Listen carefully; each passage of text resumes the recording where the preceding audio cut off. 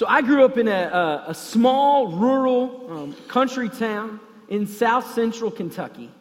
And so my town was about 1,400 people, so pretty tight-knit. And my mom's family has lived in that town for a long time, generation after generation. A tremendous amount of roots has been put down in that city. And so people have seen my mom grow up, and they saw me grow up. And so anytime we'd go somewhere when I was a little boy, people would stop us and they would say, "Oh my gosh, you look just like your mama. You look just like she did, but you look just like she does now." And let me tell you, as a 7-year-old boy, that hits in a weird place, because you're like, man, do I look like a woman, or does my mom look like a 7-year-old boy? This is weird either way. But it also makes you feel good when they follow that. My mom was, she was the county fair queen. And so they would say, well, she was so pretty. And so I thought, well, maybe that means I'm a pretty handsome, pretty good looking kid. And so that, puffed you up a little bit. As I got older, people stopped saying that I was pretty. And I started to look a little bit more like my dad. Now, that's not a knock to my dad, but his family, we had a little more of a Scandinavian look to us. We were built to go through the harsh winters. And so, let's put it that way. And so, we got a little hair on my chest, and obviously a little hair on my face, and I got this nice protrusive brow, just this real, Viking of a guy. And a lot less people said I looked like my mom, and more people just kind of started saying I look goofy. And so, but we all probably interact with that in some way or another. Most of us look like our parents. That's just kind of how it is. And so we get this. I'm going to take you back to 9th grade biology for a little bit. We get this. We have genotypes and phenotypes in our DNA. Genotype, you see the word gene in there. Your genotype has both the dominant and the recessive genes. So you have kind of two things. You could have a black hair gene and a blonde hair gene, but one of them is going to show itself to the world. One of them is going to show, and so I got this blue eye gene. I've got blue eyes. My son, Hall, he's got blue eyes. And so that just kind of happens to us. Something we're going to show to the world. That's the phenotype. And so I think we look at this passage today that we're about to look at, and we see John is going to tell us, as Christians, we have something very similar to our phenotype. We've got something that the world looks at us and says, oh yeah, that's a Christian, because I can see it.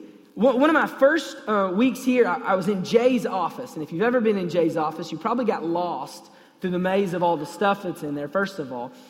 But one thing that caught my eye, he's got a picture up on his shelf. And it's 8 kids.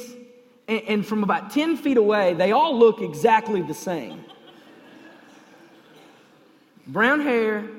I mean, from 10 feet away, it's like, man, that just looks like a brown hair kind of blob. Maybe that's just me. I need to get my eyes checked. But it's just like, man, your kids look astonishingly like each other and astonishingly like the two of you. We all kind of have that in one way or another. Whether we're Beaucharts or not, we all kind of we look like our parents. And so John's going to explain to us how we look like Christ. And so if you remember where we've just come from, Matt preached on last week. 1 John 4 through 10 was last week. And so he got to the end of that and he says, you've got 2 ultimate families that you can be a part of. 2 cosmic families that you can be a member of. You can be a child of God. Cool. Sign me up for that one. That one sounds great.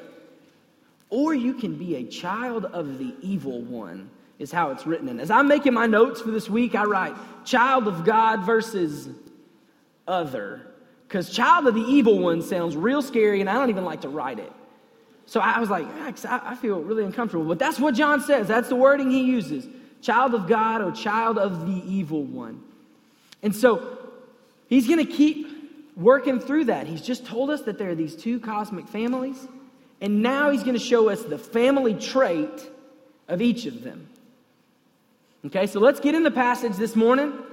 Let's read. We're going to be in 1 John chapter 3. If you have a Bible, turn there. If you don't have a Bible, it'll be on the screens. If you want to use the Bible in the back of the pew, it's going to be on page 1022. If you don't have a Bible, we'd love for you to take that one.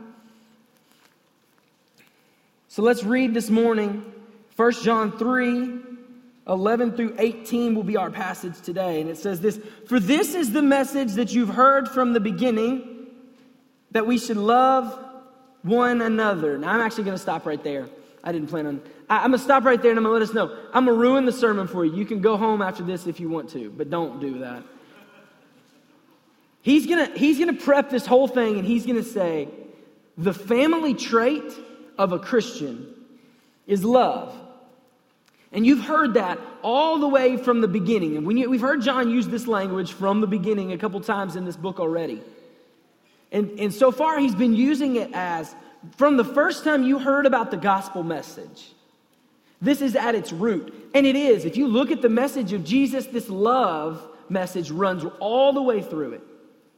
And so John is saying, you've heard this from the beginning. You know this. Because remember what he's also just told us. He's told us we're children of God. Don't question it. You know that you're a child of God. Now go live it. Because remember we were talking about righteousness. Now go and be righteous. Your righteousness doesn't make you a child of God. You are a child of God. Now go and be righteous. And he's giving us that same thing here. You've heard this from the beginning. You know this message. You don't have to question whether you're a child of God or not. You don't have to question where you fall. Because you look like the Father. In the same way that none of the Beaucharts have to question who their parents are. They look just like them. They don't have to question who they are. We don't have to question whose child we are because we look like our Father. All right, we can keep reading. We can go back. So I'm going to go back and start it again, okay? Verse 11. "For this is the message that you have heard from the beginning, that we should love one another. We should not be like Cain, who was of the evil one and murdered his brother." And why did he murder him? Because his own deeds were evil and his brother's righteous. Do not be surprised, brothers, that the world hates you. We know that we've passed out of death into life because we love the brothers. Whoever does not love abides in death. Everyone who hates his brother is a murderer, and you know that no murderer has eternal life abiding in him. By this we know love, that he laid down his life for us, and we ought to lay down our lives for the brothers. If anyone has the world's goods and sees his brother in need, yet closes his heart against him, how does God's love abide in him? Little children, let us not love in word or talk, but in deed and in truth. That is a mighty hard passage. Thanks, Matt, for leaving this week. But we look at that and we say, okay, all right, we've got the general idea. We sort of know where he's coming from. Love is our dominant trait. Love is what we need to express to the world. And let me tell you a really great thing about the Bible, and let me tell you a really great thing about God. God is never going to tell you to go love without telling you that you are loved first.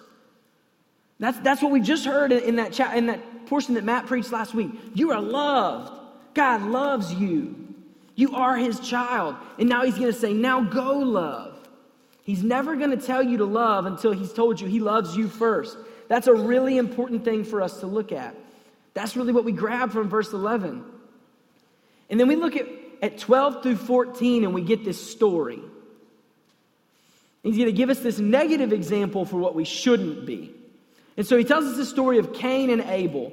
Now, this is a story he's using. He said, you've heard this from the beginning. He's going to jump us all the way back to Genesis 4 for this story of Cain and Abel. Cain and Abel were brothers. They are the sons of Adam and Eve, the first two people on earth. So these are like the first sons. Well, so Abel, he is a produce farmer.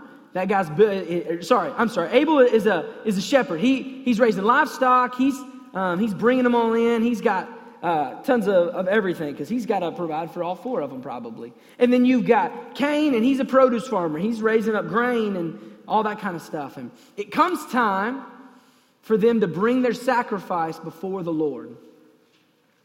And Abel brings his sacrifice of an animal. God looks at Abel and looks at his sacrifice and said, that's righteous. You and your sacrifice are righteous. So Cain brings his sacrifice of his fruits and vegetables, and for whatever reason, probably because God's like me and prefers meat, but who really knows? But for whatever reason, God looks at Cain's sacrifice and at Cain and says, this is not righteous. This sacrifice is not righteous. And so Cain begins to become jealous of his brother. That's what this passage tells us. Cain begins to become jealous of his brother Abel. And he's jealous of his brother's righteousness. And his jealousy moves to hatred. And his hatred grows so much so that he murders his brother. Now, thankfully, this is the story of what we're not supposed to look like. If you ask my mom, she would probably say this is maybe a little bit what my household looked like when I was growing up. I have an older brother, and we did a lot of fighting. I never murdered him. Thought about it a couple times. But we did a lot of fighting. Thankfully, those days are behind us. Just kidding. If he were here today, I'm sure we would get in an argument about something. It's just kind of how it goes. But if you have a brother, if you have siblings, you know siblings are good at rubbing you the wrong way. They're really, really talented at that. My brother is 31, and he's still really talented at that. And what's the worst is when they do something good, and you just think, oh, man, it's just like a dagger in you. Oh, now mom's going to like you more. Oh. There's a lot of what happens in this Cain and Abel story. Cain is jealous of his brother. Jealous of a way he is somehow righteous and Cain is not. And so hatred grows, hatred turns to murder. And then we get this really weird verse in 13. And it says that the world is going to do the same thing to you. Watch out. And really what he's getting at there is he's saying, no matter how righteous you are, no matter how much you think you've removed yourself, no matter how much, the world's going to hate you because the world is just like Cain. We look at Scripture. Cain is sort of our prototype for sinner. We look at sinner. Cain's going to jump to the top of every list in every book of the Bible. Cain is number one sinner. And he's saying the world just like Cain. And so here's the interesting point of this passage. Just like our family trait is love, the family trait of the children of the evil one is hate. John is going to put these two things and he's going to say, these are the two family traits. These are the two dominant traits of the two cosmic families. Love and hate. And so he says the world, who again, we've seen John use this world language. That's everybody who's not a believer. Their dominant trait is going to be hate. And they're going to hate you just like Cain hated Abel. And the reason why, he says in verse 14, is because they have death and we have life. Life equals love. Death equals hate. And so he says, you as Christians, you as children of God, you can't hate because that's like you're murdering them. That's like you're condemning them back to this death. You aren't a death giver, you're a life giver. That's what your love does. Your love is life-giving. You can't be a murderer. That has no place in the kingdom. That has no place in the life of the Christian. And so he's warning us that our life can't look anything like Cain. So that's what he does all through that. That's what he says in verse 15. And that's where he's worked us to. He's taken hate and he's elevated it to this point of murder. He's taken it to this extreme level. So some of us in here might be saying, man, I've never murdered anybody. I sure as heck haven't murdered my brother. And I probably don't even hate anybody. Hate, that's not me. Well, if you remember back, the way that John has previously defined hate is withholding love. That's a pretty steep definition. If you are withholding love from another person, John is saying, and Jesus too, John's pulling this straight from Jesus. John is saying, it's like you've murdered them. It's that serious. That's how serious our family trait is. And so John is taking hate and love very seriously. And now, I want us to see that. I want us to see hate. I want us to see what it looks like so our lives don't look like it. But I don't want to dwell on it this morning. Because I don't want us going home and man, am I hating people? What can I do to how can I change my life? How can I make myself more righteous? I don't want to dwell on hate. Earlier, we talked about the Beaucharts. They all got this dark brown hair. They don't question what color top looks good with blonde hair. They don't spend a lot of time thinking about it because that's not their family trait. We're not going to spend a lot of time looking at what it means to hate somebody. That's not us. We're going to look at what it means to love. So the world has taken this love message and they've twisted it a little bit. Most of us, when we hear love, it's this mushy-gushy love. I love you, you love me. We really like the feelings aspect of it. And you see most every dominant religion, and I think you'd be hard-pressed to find anybody who would disagree with the golden rule. That's probably how they would define love. Do to others what you'd want done to you. And that's how they're defining love. And you know what? That's great. I wish more of the world actually lived like that were true. That would be wonderful. As Christians, Jesus says that. We see that golden rule even in our Bible. But the pesky thing about this passage is it takes that one step farther. Our love is not just do to others what you'd want done to you. Our love is one step more. And so in verse 16, we see John say that we know love because we can look at Jesus.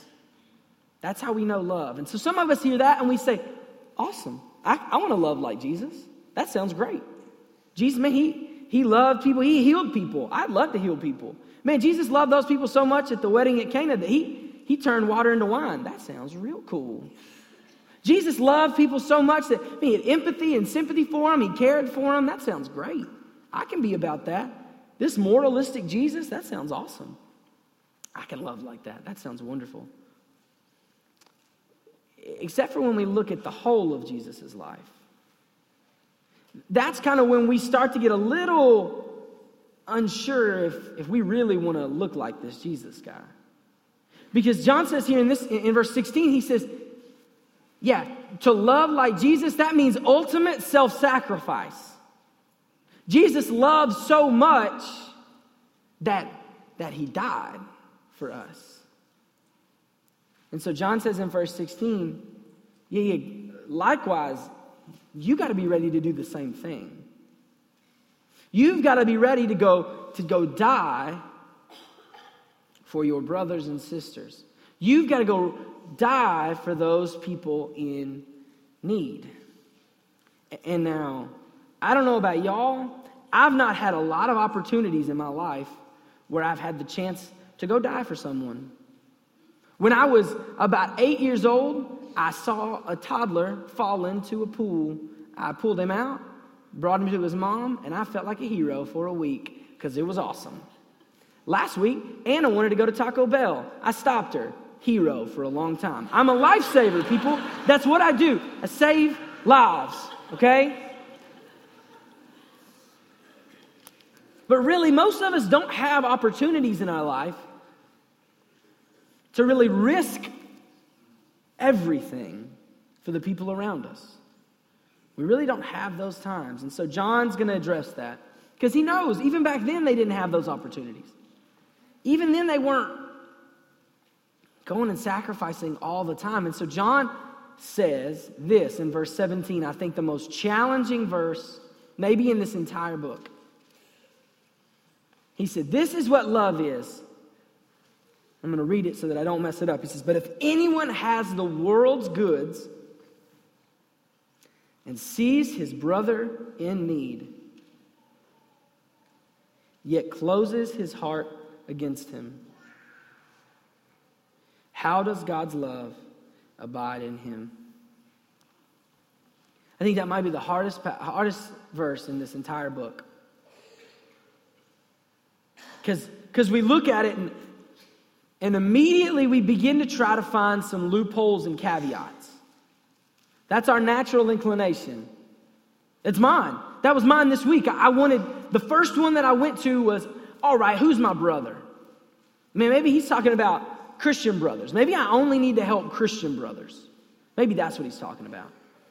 Well, he's really using this brothers language as this family talk, and so we really actually kind of can get rid of that. But really, if we look back at what Jesus said, Jesus seems to preach that we love everyone, even our enemies. All right, so we nix that one. That's not a loophole I can find.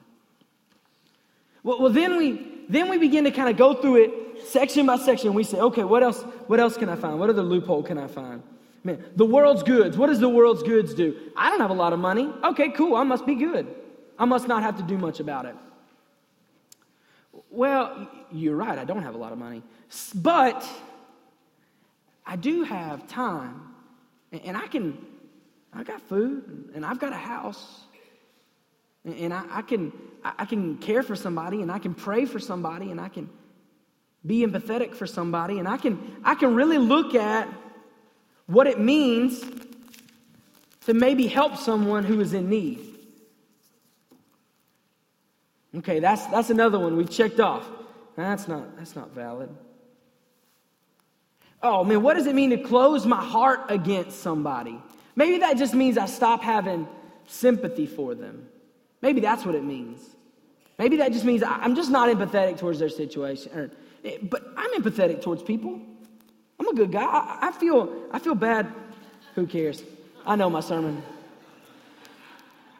I feel bad when things happen to people. Thank you, Ken. I feel like this is not talking to me, but it's trying to get away. Maybe I'm just supposed to preach a different sermon.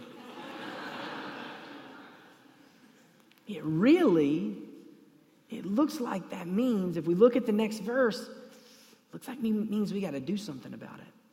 Oh, well, no. In the middle of that verse, it says, when you see somebody. See, I don't have to go seek these people out. You're right. You don't have to go seek these things out. But you got to see them. And here's maybe what my challenge is going to be for us today. I think a lot of us, me included, and when I went through that list of all the loopholes I tried to find those this week. Let me tell you, I wanted to excuse myself. I wanted to get out of this. I don't want to have to love people like this. But that's kind of what it looks like I have to do. And so, I'm in this with you. So it says when you see your brother in need, how many of us, consciously or subconsciously, have placed ourselves in situations where we no longer see the needs that are around us? How many of us said, you know what, I don't want to shop at that grocery store anymore. That's in a bad part of town. You know what, I don't want to get my gas from that gas station anymore. Too many people hit me up to buy them gas there. I definitely don't want to live in that neighborhood. I don't want to go to that part of town. I don't want to watch that channel or show anymore. It shows too much need. I wasn't seeing anything before, but now I see it all. Hey, I haven't been in Greenville too long, so I don't know how much authority I can have on this topic, but we've got real needs here in Greenville. There's real poverty in Greenville. There's real homelessness in Greenville. There's real hunger in Greenville. There's real orphans in Greenville. There are needs that we can meet. There's real loneliness in Greenville. there are needs we can see, and some of us have the world's goods to be able to open our hearts to them. So how many of us are blinding ourselves to these needs that are around us and falsely excusing not helping? I think quite a few of us. I know I do it myself. And so we see in verse 18, this next verse, he says, when you see those and when you can help, it's not good enough to just think about it. It's not good enough to just love in word and in thought. You've got to love in action. You got to love in deed and in truth. All we have to look at to know that that's true is the story of Jesus. It would have been nothing, would have meant nothing if Jesus had have seen us in our condition and said, those poor people there on earth, stinks for them. But they got themselves in that situation, so they chose it. That just stinks for them. I hate that. It does no good. Jesus saw us in our condition and acted. Every time we see this love thrown around, it's always paired with action. It always means we've got to go do something about it. Jesus saw us in our sin. He saw us in our condition. He saw us dead, and he acted. He came to earth. He lived his life perfectly. He died as the sacrifice for our sins. He acted. His love is not mushy-gushy. His love means something. It does something. It's in deed and in truth. And he's telling us, if you see a need and you have the means to do it, do it. That's what it looks like to love. That's what it looks like. And so our love is meant to be active. We can't just sit back and watch people in need. We can't just be apathetic. Because apathy is withholding love, and we just defined that withholding love is hate. We can't just sit back and watch. We have to do something. And so today I'm going to finish out. You're going to find yourselves in one of these three camps, okay? Camp number one, you've been a believer for a long time. You're a mature Christian. When I gave that idea of one of you, somebody is child of God, other people are children of the evil one, you said, oh, no question. I'm a child of God. I got this. Yeah, I've known love from the beginning. I'm ready to go. Okay, if you find yourself in that camp, your takeaway from today is, all right, in what ways am I blinding myself to the needs around me? What ways, can I take a different route on the way to work? Can we go to a different grocery store? What does this look like for me? What's it look like for me to risk something? Because that definition of love that he's just given us, in verses 16 and 17, this love is surrendering those things that have value to you so that you can enrich the life of another person. So what's got value to me? What can I risk? What can I surrender? Because let me tell you, Christian, our lives are not lives of comfort. Our lives are lives of surrender and risk. If we're supposed to look like Christ, who came and risked everything, our lives are supposed to be lives of surrender and sacrifice. So what can I surrender and sacrifice? Is it my reputation? Maybe it is my money. Maybe it's a room in my house. Maybe it's some food. How am I blinding myself? What can I surrender? Maybe you're in the second camp. Maybe you're a new believer. Maybe you just haven't really gotten super serious about this. When I gave that situation, child of God, child of the evil one, I'm a child of God. Not long ago was I over there, but I fall into this camp. I want to challenge you to go a little deeper in your faith. I want you to really see what's around you. Look in your normal daily life. Pray that God would open your eyes to that coworker, that checkout person, that guy on the side of the street. That God will open your eyes and give him eyes like he has. Eyes to see needs and eyes to be able to help those needs. Pray that he would change us to be able to go in love in that way. In the third camp, you would say, when you said child of the evil one, that was mean. that's me.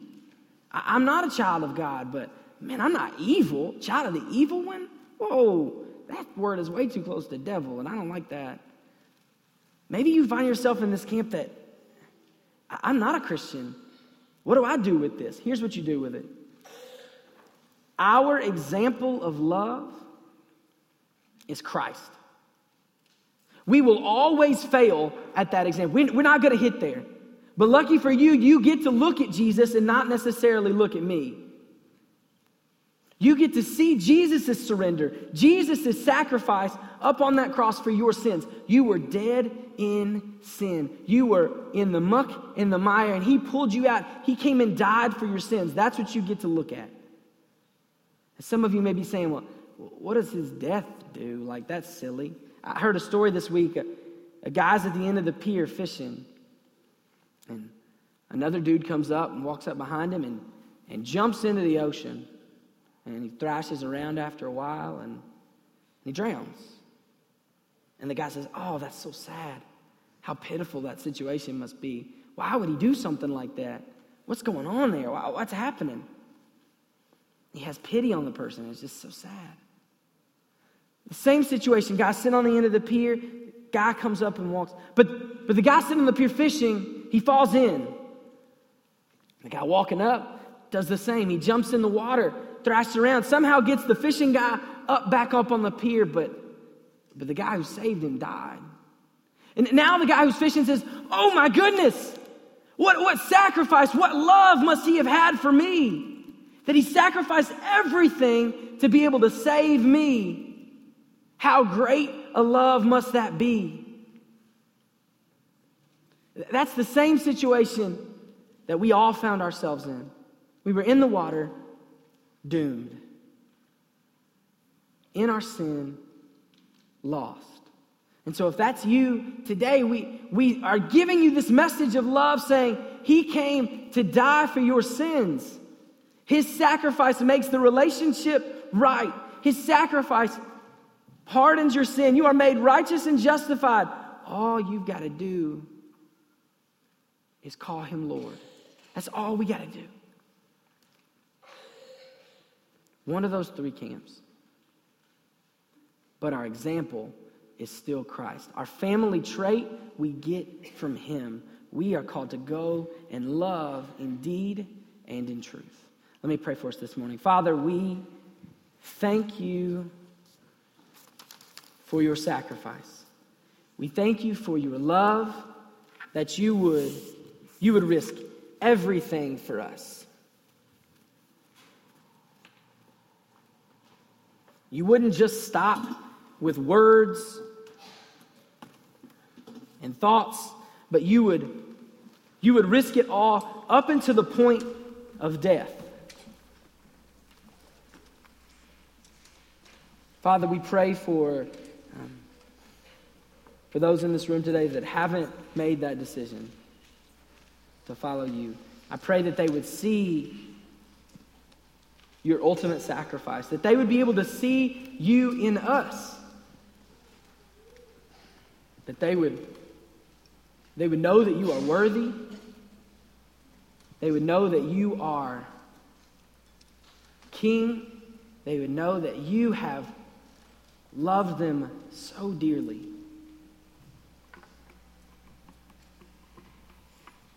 We pray that you would change our lives and push us to love.